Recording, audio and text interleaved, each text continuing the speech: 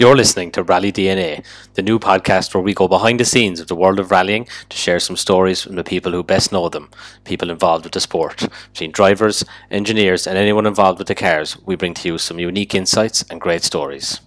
Joining us this week for the inaugural episode of Rally DNA is a man who was involved with the most successful rallying program of all time, and no, not a Lancia, but in fact the Polo or WRC, Richard Browne. Richard has an extensive career working as an engineer with Volkswagen Motorsport, and previous to that, a number of years at ProDrive. And with me on hosting duties is the Gravel Crew's Jamie Arkle. Richard, thanks for giving up the time to talk to us all the way from Germany. No problem at all. Happy to contribute. Thanks very much. So, Richard, do you mind if we touch a little bit about how you got involved in motorsport as a thing originally, presumably rallying? Yeah. So there was no motorsport or rally in my family. As a young boy, I grew up in a small village, Fieries, just outside Killarney. So Rally of the Lakes is relatively close, and the Rockfield stage in particular runs really close. So with some friends, we used to cycle to that particular stage, at least to the Flynn's Forge, a particular kind of a crossroad. And I can remember fairly clearly the first time I went to and spectated. So there was a 00 car, a Connie Smith. It was a jet black car with black wheels, and he put down 2 black lines of rubber. And I thought, this is pretty good. And then I think the next, so the first car on the road then was Andrew Nesbitt, I think, that year. And then he came around and put 4 black lines of rubber down on the ground. So I think from that moment on, I was hooked, at least on rally, I think. So it was captivating for me. What was Nesbitt in at the time? Can you recall? It was a 185 Celica. Oh, yeah, lovely. Yeah, nice. Halcyon days. Yeah. So that's where it began. I think the weather was good that time, and that if you know this area, that's a big. It's downhill 90 right, slight downhill again into a big wide open hairpin, and then a lot of the guys were letting it out and letting it loose. Sometimes the other guys that were concentrating on their stage time was a bit more neat and tidy, but it was, for a young boy, maybe about 14 years of age, who'd cycled up to the crossroad for his first rally. This was something. It was really something. From then on, I was kind of hooked. But to be honest, I never thought I'd make a career of it. It was just a pastime or an interest. So I grew up on a farm. Always liked machinery, liked taking things apart and putting them back together. And I did, after my leaving certificate, I did mechanical engineering in Cork in CIT. I did that for two years. And while I was in the US for the summer on a J1 visa, I used to subscribe to an old magazine called CCC. It's called Cars and Car Conversions. So it dates back a long time, but it was interesting for me because it was always a case of putting a bigger engine in a smaller car and people doing it at home, and it was an interesting magazine. So, but there, really a really small, short piece of text. There was a young kid. He was writing into the editors of the magazine saying thank you for the previous issue of the magazine. Because he explained in the previous issue all about the motorsport engineering courses available in the UK. And I didn't know that there was even such a course existed at this time. So there and then I started to look and research it. And I think, from there, I had already maybe changed my career from mechanical engineering to I wanted to go this direction. So I didn't go back to Cork. I went to the Autosport show in the NEC in Birmingham. Because there, instead of driving around the UK looking at colleges and talking to them, you can meet all the colleges in one place. So I met all of them, and I had a good. I think I got 4 based on this UCAS system in the UK. I applied with my results from Cork, and I had four offers, but I had a really good feeling with Swansea University. At the time, it was called SIHE, was a Higher Institute of Education, but I think it's changed its name 1 or 2 times by now. But they were really, really helpful. And they said they had a 3-year intensive degree course. And based on my previous experience and results, that I could fast track the first year, but I had to enter in the normal way. And then basically the first week you come to the office and we'll look again and we'll see if there's space and we'll see what can be done. And they did that. They were true to their word. So, and they couldn't be more helpful. They were really, really good. So yeah, there was the career change for me. There was plenty of advice, I think, from home and things as well, to maybe not go the motorsport route, because it was pigeonholing yourself at your career, and you could only do that, and there wasn't so much in Ireland, so you'd have to look abroad. And whereas mechanical engineering is extremely broad, you can go from bridges to steelworks to machines to ships or trucks or whichever. But it's what I wanted to do, and it seemed far more interesting than designing a bolt on a bridge. So I did that, and it was fantastic. Honestly, the city was fantastic. The people are fantastic there. The university was great, and it suited me, that course as well. It was a bit more hands-on, building, designing, failing, running the dyno. It was all a bit more a good mix, let's say, of theory and practical.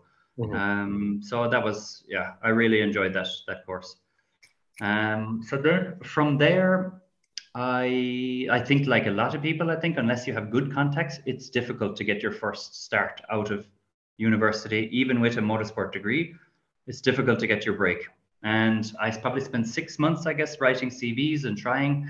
And this is what I was doing from back home in Ireland at the time. And a friend of mine who I'd lived with in university, his dad had a race team in Oxford, and he'd kind of retired from competitive racing, and he was doing more preparation of track day cars and historic cars and more relaxed motorsport, let's say.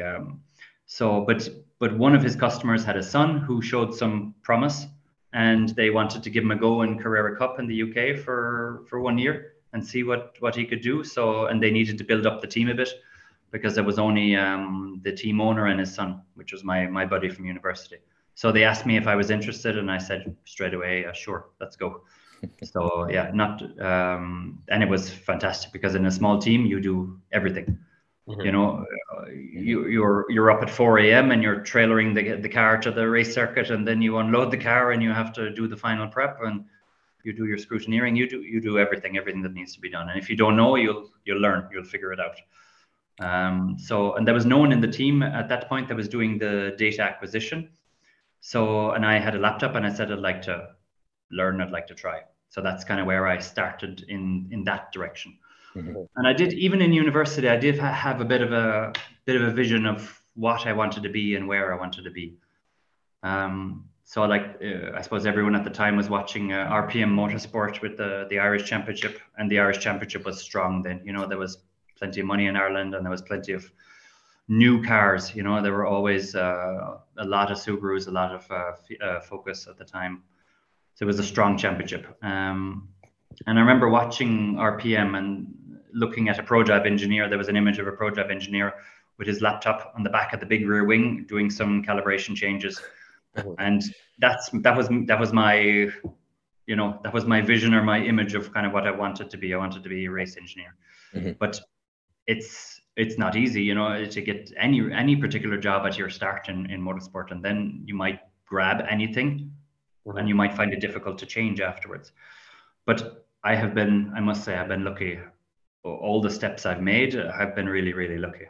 So I was with this team, RH Motorsport. It was in Abingdon in Oxford, and we did Carrera Cup for a year, and we did a lot of really interesting historic cars. So old Group C cars, like a 962, a 956 Porsches. Some beautiful, it was a Nissan R90 CK, a Lola chassis with a fantastic engine. It was beautiful cars. Some old Arrows A10 F1 cars as well. These are all, owners that drive them once or twice a year. You prepare them, but you have to crack test all the suspension every year to make sure, because it's quite old, all the stuff. It's difficult to get tires for these things now and things. So it was really broad first year, let's say, in motorsport, really good. And then this job appeared advertised by ProDrive. And basically they were looking at the time, I think they had to replace some people. Some people had moved on. Some people had moved up to the rally team, and they were looking for 4 rally engineers for for their customer department. So I had a friend who had applied, and yeah, he got his result back. He didn't get the job, and I just said to him, I'd like to apply. Put my CV in, and I think, yeah, maybe my passport, my face fit. I'm not sure, because I think it helped. Maybe a lot of the cars were being sold into the Irish market at the time. Yeah. I'm sure it didn't hurt, I think. So yeah, I got an interview. The interview went quite well. It was not the easiest of interview, but I felt it went okay. And I got the job with ProDrive. And this would have been 2006, 2007 kind of time. This was 7, I think. Yeah, 7, because we were 1 year behind with the sales cars. So we had the 06 S12 for sale to the customers in 07. So it was Easter weekend when I started on 07.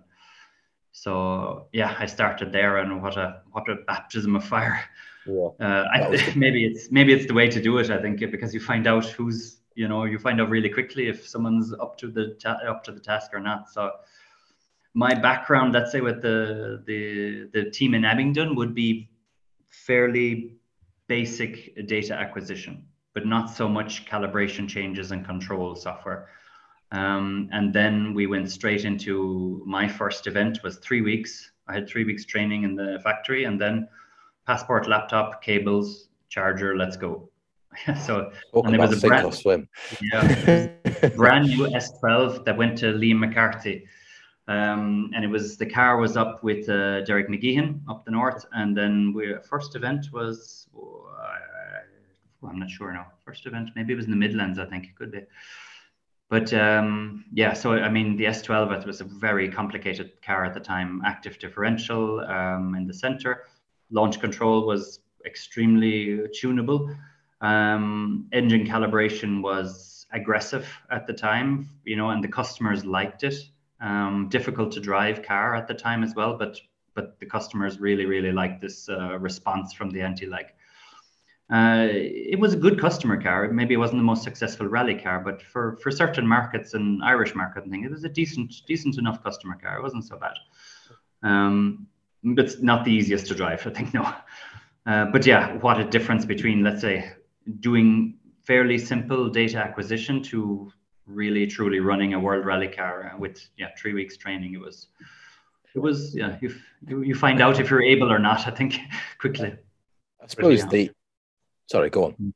Yeah, so yeah, that was I think the interesting thing with ProDrive at the time, they were running what we called all the tag cars. So they were tag McLaren ECUs, and they were from 2004 onwards. So S10, S11, S12, and that was when I joined them. And then, of course, as I remained there, we came S12B, S12C, and S14 for customers.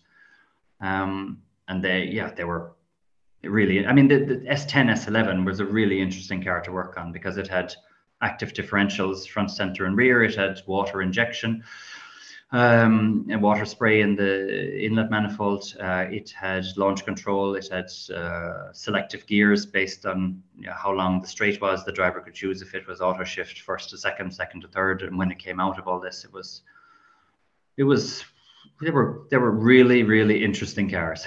They were a bit daunting at the beginning, let's say, but when you got your teeth into them and understood them, and you had to be careful as well because the software had evolved and it was quite complicated. So you had to be careful with what you were changing. You could do your homework before you started playing around. But I think the customer liked this because it was also fully open, the software. So the car was extremely tunable for the customers, and it was working well, I think, with them. The cars we were running, from a racetrack in Italy for, like, let's say Rally Monza, which is full circuit, all the way to rough tarmac in Ireland, to gravel, to snow.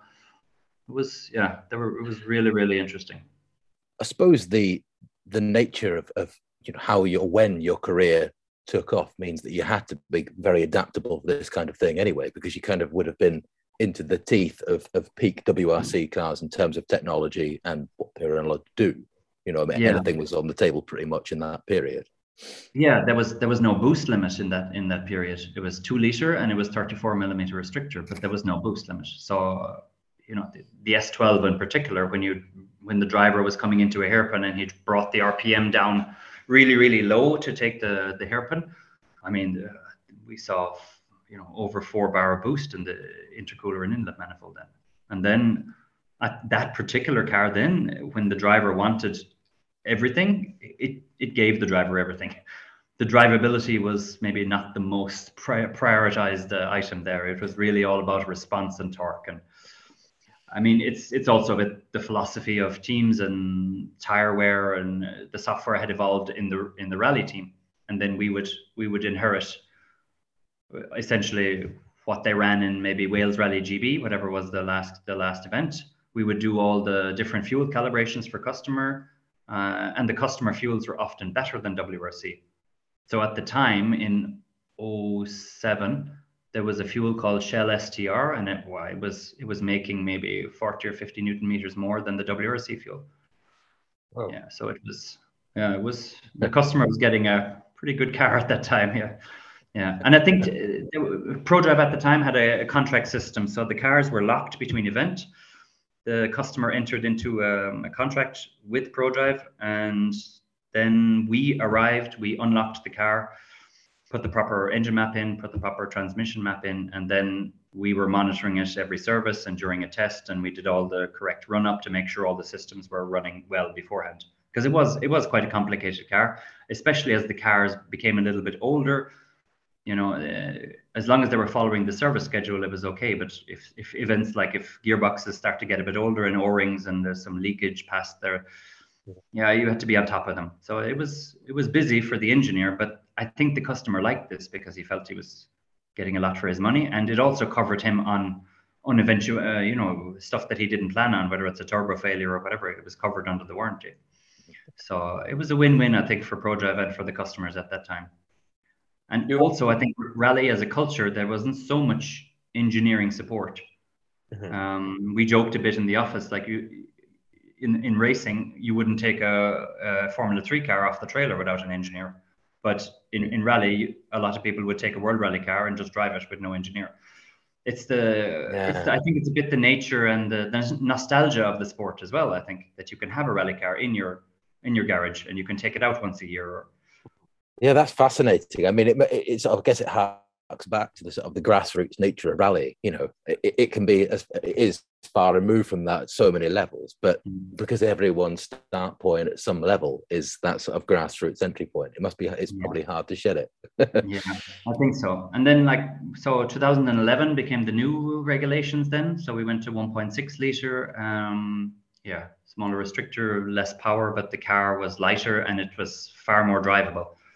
And I think the Fiesta in maybe Finland, the Fiesta was already, that year, it was already beating the stage times of the 2-liter car. So yeah, quickly, I think the corner speed went up. The power was a bit less. The torque was much, much less because of there was a boost limit now, and also the CC, the 1600 instead of 2-liter. Mm. So the torque was much less, but the drivability was much better, I think. And then that became a bit more of a driver's car rather than out and out horsepower torque race to the next corner like the previous generation was. And then when we look back now at the 2-liter cars, they seem so lazy and so big in comparison to, let's say, the 2011 onwards generation, the first 1.6 liter cars. When you look at them, for us at least, they seem a bit slow, a bit lazy. But at the time, they were nothing like that. They seemed ferocious at the time, the 2-liter cars. I think I still struggle to sort of mentally get my head around the fact that the sheer passage of technology and time, it's a 20-year period. So of course things have come on leaps and bounds, and the things from 2000 are positively ancient and old hat. But because of the origins and how tech heavy it seemed at the time, I sort of struggle to disassociate that. Yeah, I think so. But it brings its own challenges, and let's say the next generation of cars then. So I was with ProDrive still when the Mini was running, so 2011, I think. And they introduced, the customer cars were almost introduced the same time as the rally team. So they didn't have a huge amount of funding for the development or for running the works team, but they were really trying to get sponsors and to get Mini BMW interested, and the car was a good. It was a decent enough tarmac car. It was quite a good tarmac car, to be honest. Maybe a bit underpowered in comparison to the others. And ProDrive really kind of followed the spirit of the regulations that the FIA wrote at the time. So it was a good car for the customer because there was a lot of thought put into uprights, dampers that fitted each corner to reduce the costs. It was a decent enough, sensibly designed car, but the problem was that the other teams took it to the extremes, and the Mini was not competitive. It was not competitive in gravel. It was closer on tarmac, especially with Denny Sordo. I don't know if you remember, was it 2012 in Spain? He won, I don't know, 9 or 10 stages, I think, with the Mini. And when I moved to Volkswagen, I kind of realized how underpowered the Mini was afterwards in hindsight. Yeah. And was that purely a backing issue that just BMW didn't throw their full weight behind the program, really, that ProDrive weren't able to live up to the full potential of the car? The Mini engine was probably a bit of a compromise because it was this global engine concept that the FIA had, so it was also going to be used in touring car at the time, and it was, in comparison to the Citroen engine, it was there was no comparison. I think the BMW engine was based more heavily on road car block and cylinder head and things like that, and the Citroen was not like that. It was far more race engine. So you're getting into differences in bore and stroke and efficiency and power and friction, and it was. I think the Mini was in the spirit of the regulations for customer cars, but the others did a much better job and didn't care about customer cars.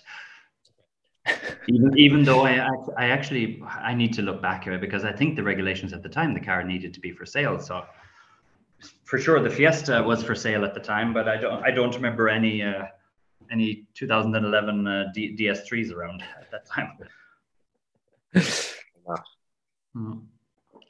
But for sure it's budget, driver, it's testing, it's all these things that that really matter in this sport. Would you? Sorry, go on. I didn't mean to stop. Sorry.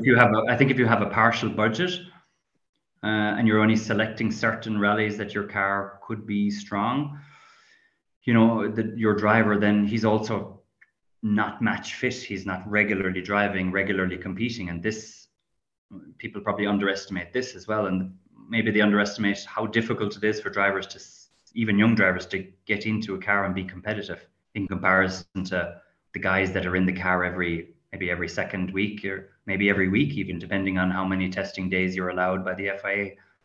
It makes such a difference to be match fit.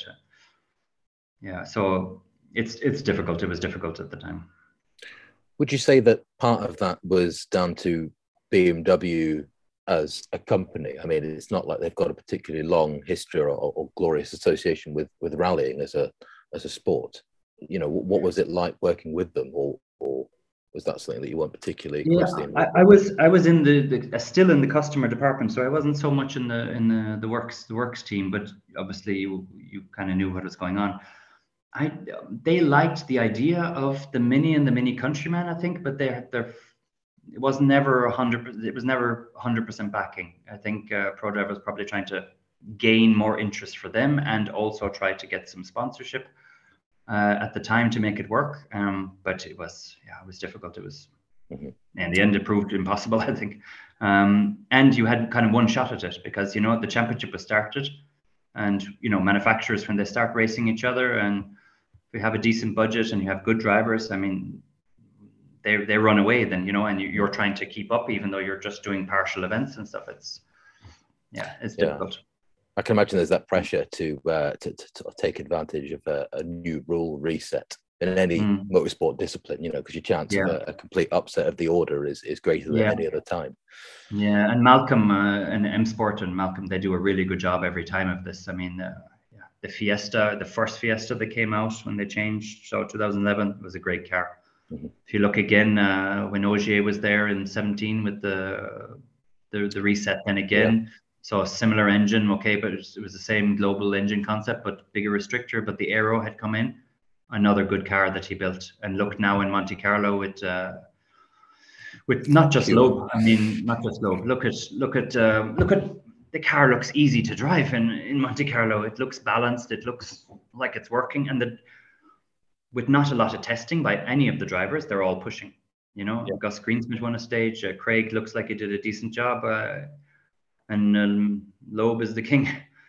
And this is an event with different tire mixes as well, with the different tires per corner as well. And the Puma still looked really planted and easy to drive compared to definitely to Hyundai as well. Obviously, it was they have a good chance then again this year, like to push it, and before, because you need the budget to keep up with the others. I think, you know, with the rate of development and refinement that they can do.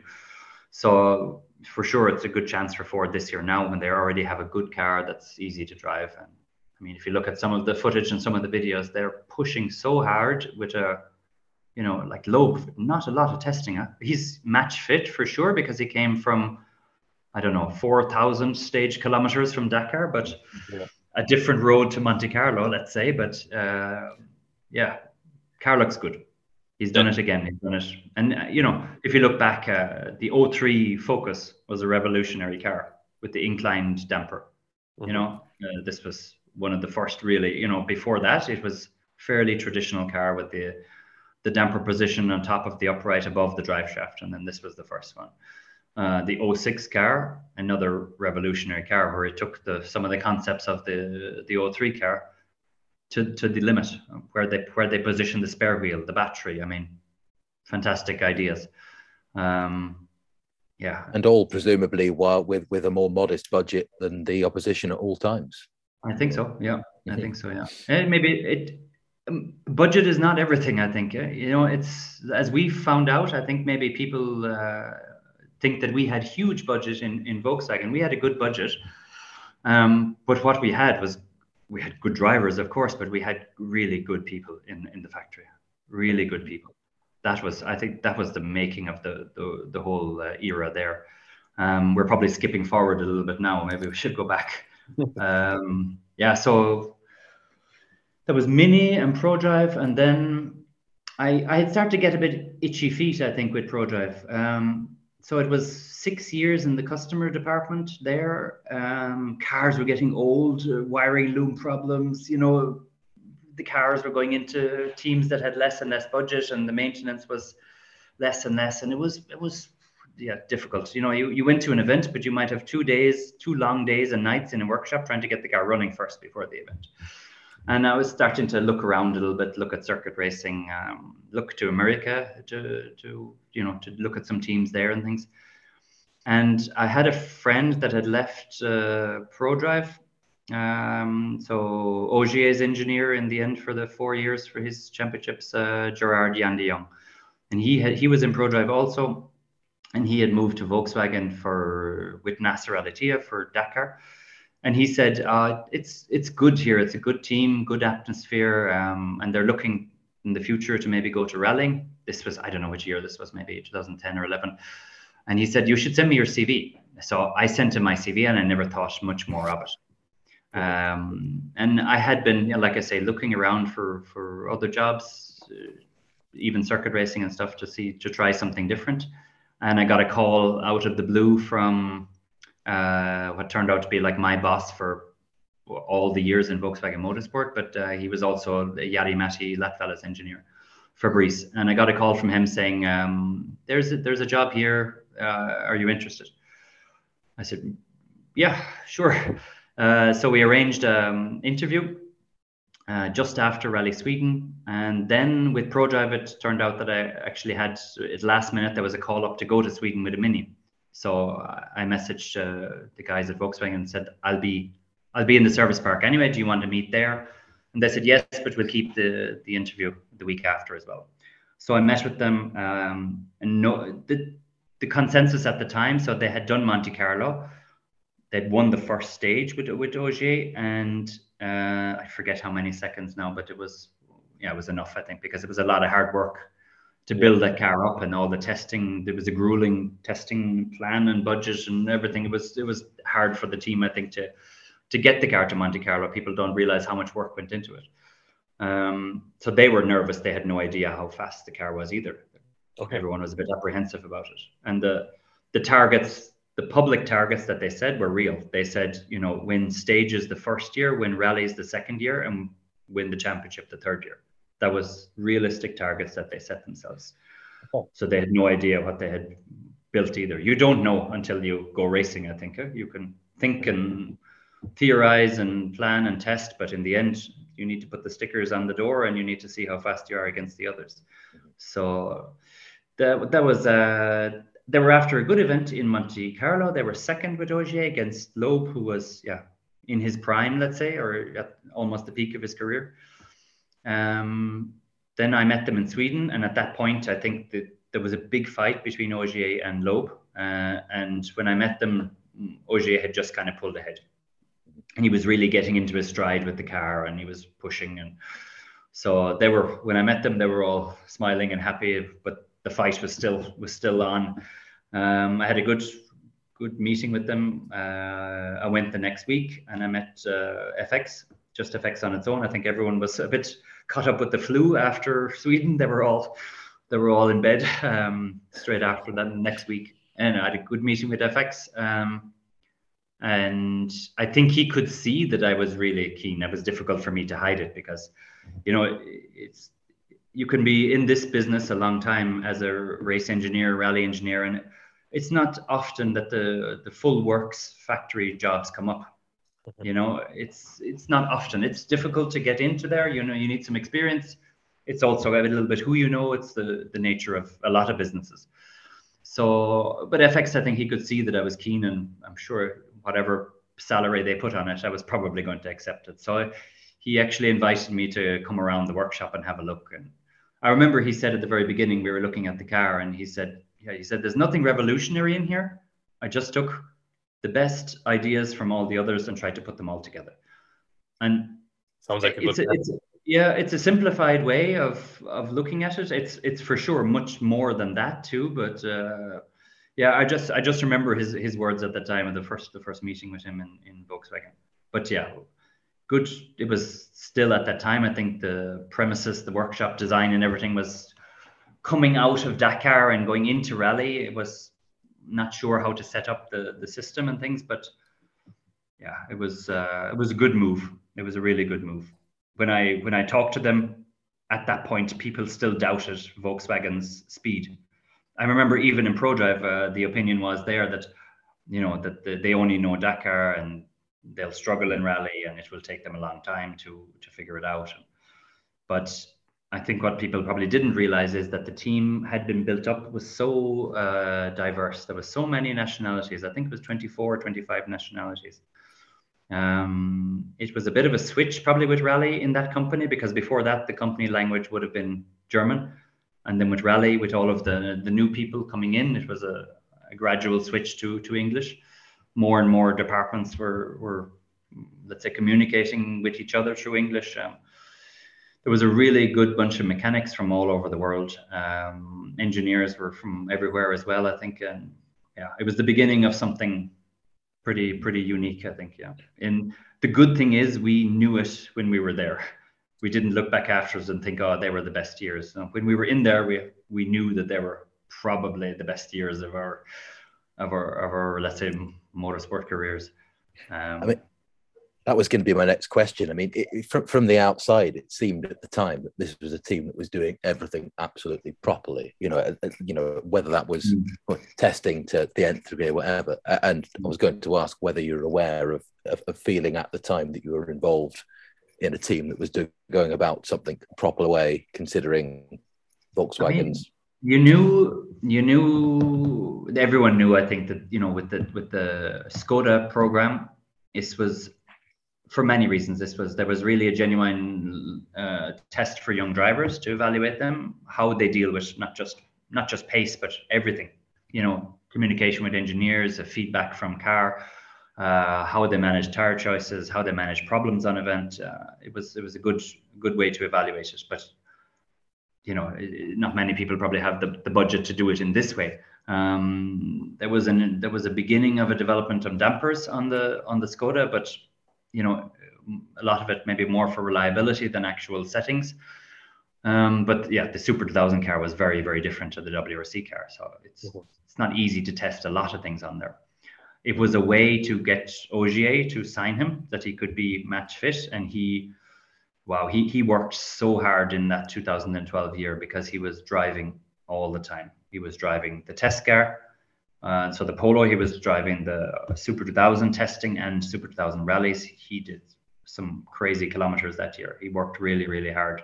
I think you could see it maybe also in his drive in 2013, because he put so much work into the whole thing. Yeah, he was truly, truly motivated, I think. But it was, you knew that was going on. I mean, they had a good budget. They had a fantastic marketing department, creative. They changed, I think, a little bit the way rally was brought to the public a little bit, with the little Facebook videos, and they were short and funny, and there was a lot of, I think there was just a lot of good concepts coming all together. It was the perfect storm, The reliability was probably reliability with the team was maybe one of the best things, and I've heard this from other drivers that have moved on as well. So everyone has problems, rally is really tough, it's tough on all components, on the car, on the design team, on reliability, on failures. So with Wolfsburg, it was good because we had a fairly good failure analysis. What they could tell us was sometimes really, really helpful. So it helped with the response to problems. And yeah, well, like I said, from drivers that have moved on, I've heard like that we had a problem and it was diagnosed. Maybe it didn't come for the next rally, but it was really looked at properly and it was fixed the first time. It didn't happen again and again and again. So the reaction to problems was another really good strong point with Volkswagen Motorsport, I think. It was good. Did the initial testing phase throw up any hard and fast issues with the car? Was there anything that was particularly tricky to overcome prior to 2013?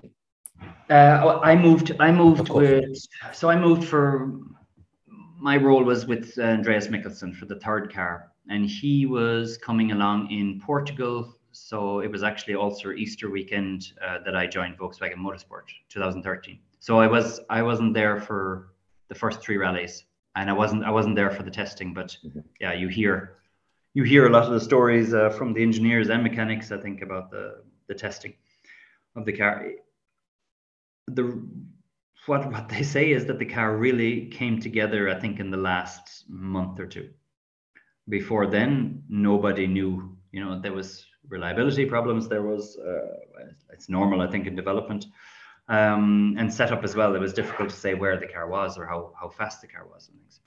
But yeah, it seemed to just come together in the last weeks and months. And yeah, at one point before the homologation process, you have to sit down and you have to homologate some differentials, some ramps. So, after all the testing, it's difficult. You need to do some kind of a evaluation or some kind of a matrix to say, I think it's these ones, and you have to put it down, but you put it down for the whole year. So you have to think about it. You can't take it back out again. Got to be happy with those ramp angles. Yeah, exactly. So yeah, I think it came together towards the end. I mean, there was still some problems on the rallies. Portugal, when I joined that time, we had some drive shaft issues and things. We were down in the Algarve then, and there's some of the stages had a lot of bedrock. So you had the loose gravel, but then you'd go on to the bedrock, and the Michelin tire was good for puncture protection, but the sidewall was rock solid. So you ended up hopping on top of this bedrock, and it was difficult for every component. I think the shock loading on the drive shaft on and off, the bolts coming loose, it was hard. And you can test all you like, but in the end, when you put the stickers on the door, you have the real problems usually. Yeah. Plus, you can probably do all the R&D and you want, but in the battle between suspension upright and bedrock, there's only ever going to be one winner in the end, isn't there? Yeah, exactly. Yeah, we did. Yeah, that was probably one of the tougher events. I think second pass down in the south in the Algarve. Then that was rough at that point. But then they moved north, and the roads are a little bit softer up there. The weather is a bit different as well. It can be more damp and wet and things up there. So I don't say it was easier, but it was less bedrock at least. It was one problem less.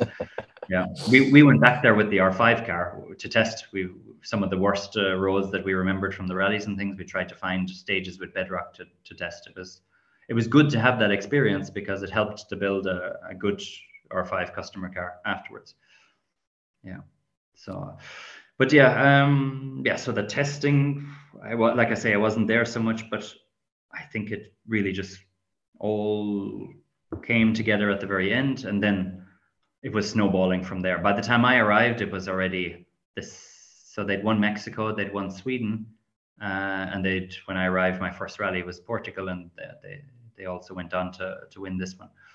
And second in Monte Carlo. I think by then people had kind of seen and accepted, okay, this is something different here. To come and to build a car from scratch and to dominate like this was something that had never been done. No. Many teams had entered rally and failed. Many teams had entered and took a while to win. Yeah. And was it hard then for, you joined a team that had gone into the championship with a fairly realistic expectation, as you say, and then to come out fighting so strongly? I presume actually trying to dampen levels of excitement almost within the team must have been a challenge to keep head and keep going. Excitement is maybe the wrong word. I think it wasn't even spoken about so much, but subconsciously everyone knew, okay, this is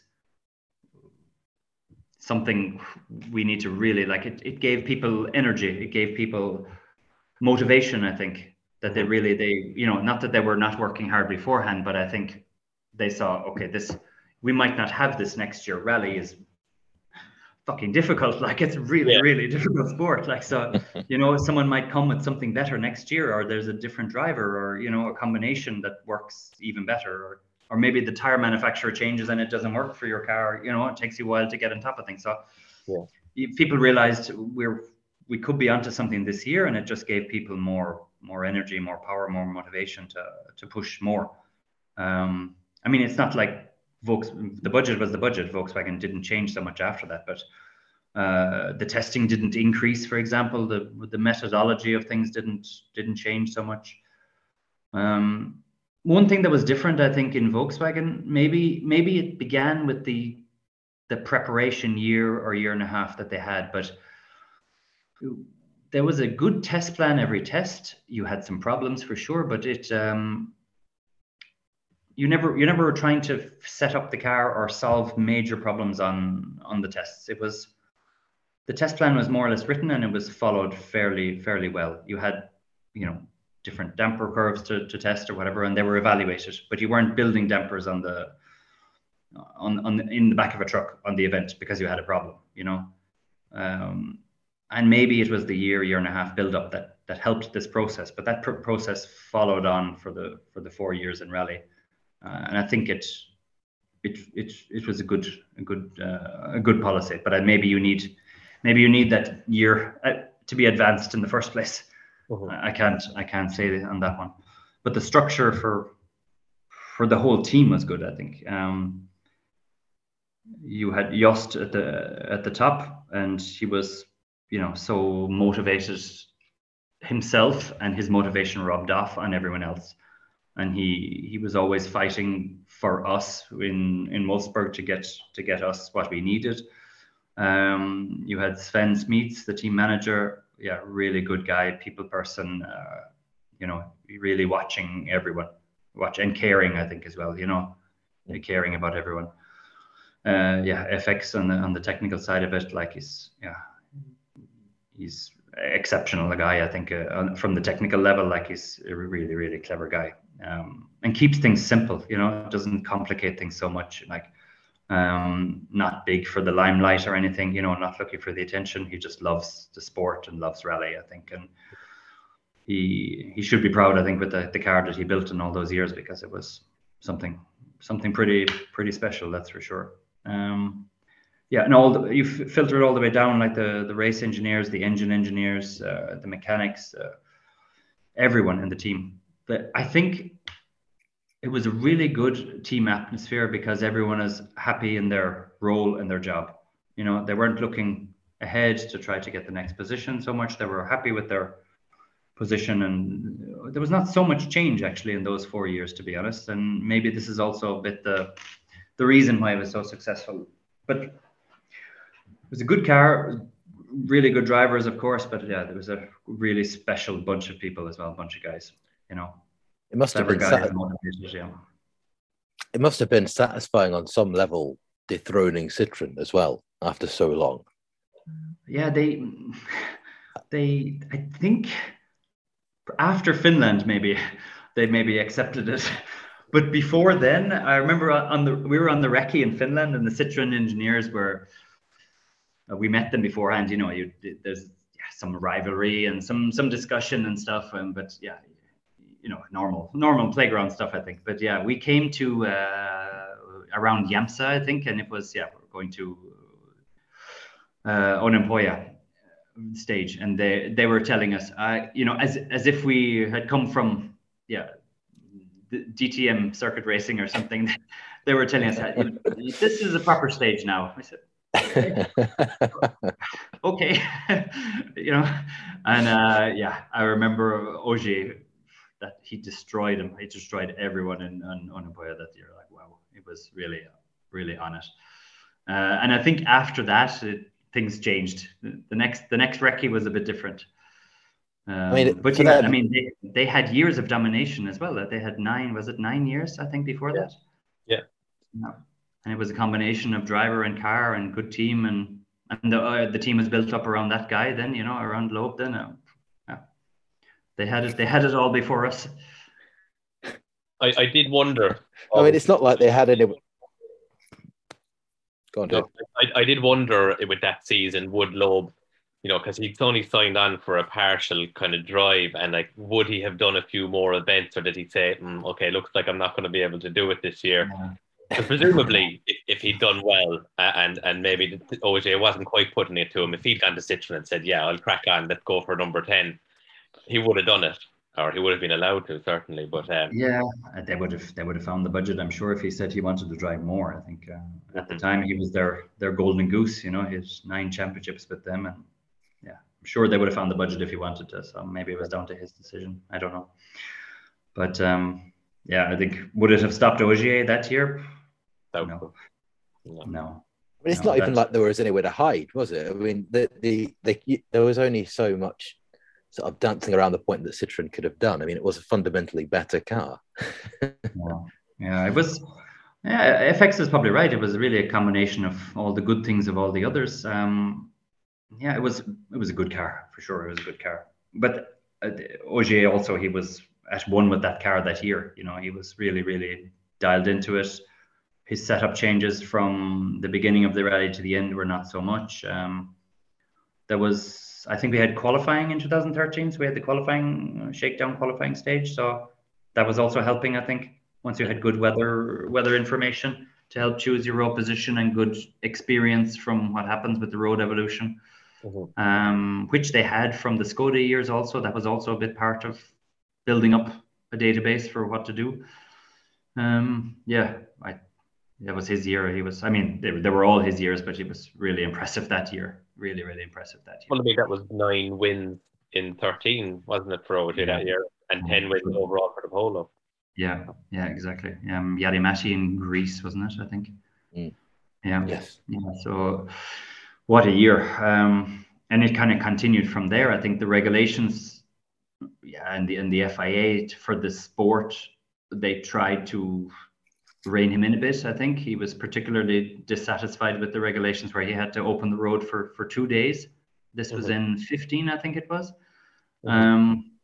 But even that didn't stop him, because the 15 car was even better than the 13 car. it was more than just like a bit of a sticker change. That there was fundamentally it didn't look so different from the outside, but underneath it was a good evolution step, and it was enough to somehow still maintain touch with the leaders after day one and throughout a bit of day two, so that he could. Sometimes he was end up leading the rally already halfway through day two. Would you say that was the biggest sea change in terms of polo development between 14 and 15, the off season? Yeah, there was not so much between 13 and 14. Some small stuff, but no, not so much. I think also all of us learning the window of the car, where it works, and the driver and their feedback. And yeah, 13 for all of us, I think, probably the concept of the car and the design right height. We ended up running a bit higher than where we had originally planned, but yeah, I think drivers and engineers, you're always learning the car. You don't really stop at that so much. But 15 was a fairly big change. Even the drivers in the testing, it took them a little bit to figure out. It had a wider window once it was set up well, but to get in there in the window was a bit more difficult to understand, coming from the knowledge from the older car. It was more sensitive, let's say, to some changes. But once the balance and the setup was kind of found, it had a bigger operating window by itself then for road condition, weather, tires, etc. It was better on tire wear than the other car. It was a bit less understeer than the other car. Less compromises on the setup, I would say. Could you put your finger on why that might be the case, or the track? What was the biggest single development that were between 14 and 15? Because the rules were quite, technically, were fairly. There was I do, but I'd rather not say. More than fair enough. Yeah, even though the company is closed and everything else, but I think I'd rather not. More than understandable. Yeah, just leave it in the street. It's nice to leave some mystery in the whole thing. Yeah. It was an energy polarizer. Yeah. Yeah, but it was, they're both two generations there, but they were both fantastic cars. I mean, the reliability was good. Jari-Matti got to grips in 14 with the car. He struggled a bit maybe to understand it in 13. 14, he understood it a bit more and maybe accepted it a bit for what it is, rather than trying to change it towards Fiesta direction. And that could have been his year, I think, in 14. Maybe Germany when Ogier was already off the road and then he was leading the rally. That was probably the championship changer there, because if he had taken maximum points there, plus some power stage points, and Ogier not so much, he could have walked away with 25 to 28 points. I think it was three points for the power stage then. So yeah, that could have been his year, I think, because he understood the car better, and he was really impressive that year in 14 in Finland, I think it was. Yeah. He was leading really the way through, wasn't he? And then I think he had a slight mistake quite late on. Yeah, but he had so he'd worked really hard for it, I think. And I remember him on Sunday, he had a problem with the car. He thought it was differential, but in the end it wasn't so much differential. It was more to do with the brakes and the brake pipe. He figured out the problem, but by then Ogier had smelt blood. It wasn't so far away. He turned it up instead of driving a bit safer to reel him in a little bit. And it was maybe down to 10 seconds at one point, I think. But I remember Jari-Matti, he was like beyond motivated, because he said, I have worked so hard for this rally. I prepared so much for this rally, and it's mine. And he's not taking it away from me. And, he was really fired up. And I was thinking, like, if the motivation was for every rally like that, he could be world champion. Yeah. But, it was really difficult against Ogier with Mikkelsen. He was up and coming and learning the first 2 years, and then we're figuring out as well how the other guys were so fast. The videos were not on live or WRC Plus then, so you couldn't see how the other guys were driving so much.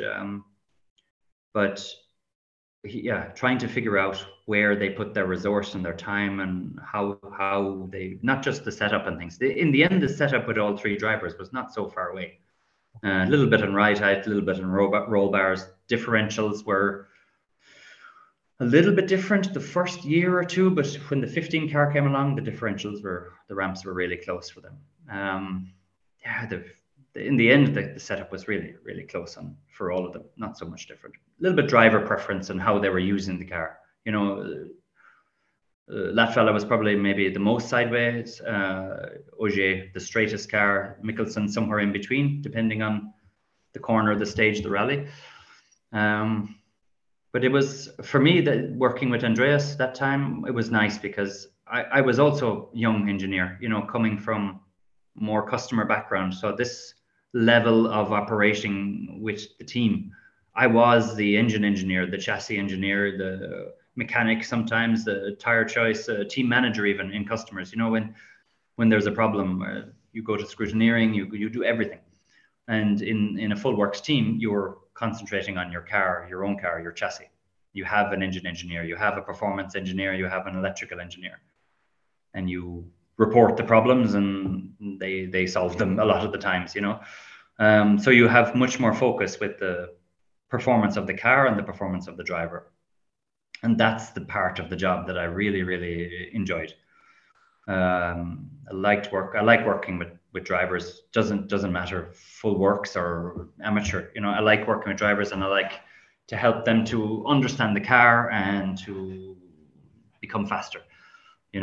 I like to see them happy. I like to make some progress with them. So that was a really good 4 years at Mickelson. We became quite close, good friends, still are to this day. And it was, like you can imagine, Ogier was in his absolute prime in the car that he loved, and he was dominating. So for Andreas to shine there, it was difficult, yes, the car was good, but he was still relatively young. He had a lot of years in good cars, and I don't know if it's always the best to have such an early start in such good cars.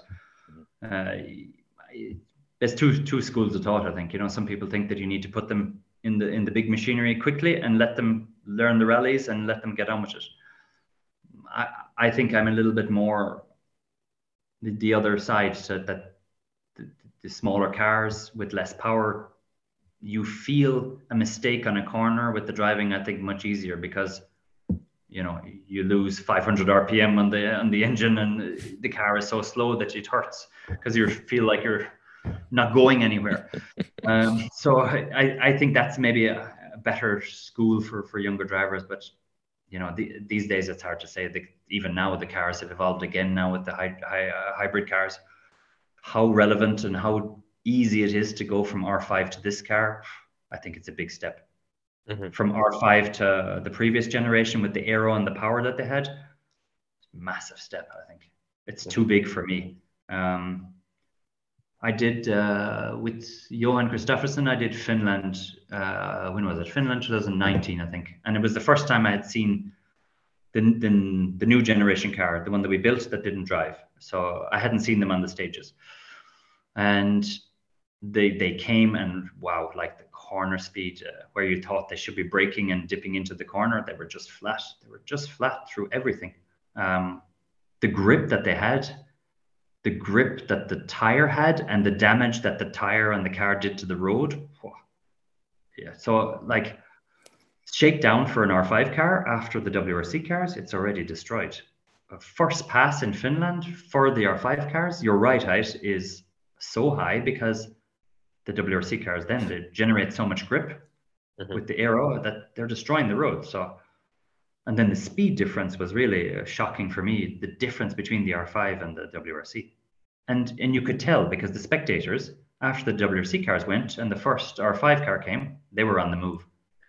Maybe it's more apparent in Finland, the difference in speed, because it's Finland is Finland, but yeah, I think it's too much for me. I don't know how maybe either the top level has gone too far or the R5 needs to come further. I'm not sure how you merge that, but it's a big step for young drivers now to go from one to the other. For me, anyway. So that's it for part 1 of episode 1 of Rally DNA. Join us next week where we finish our interview with Richard Browne in part 2.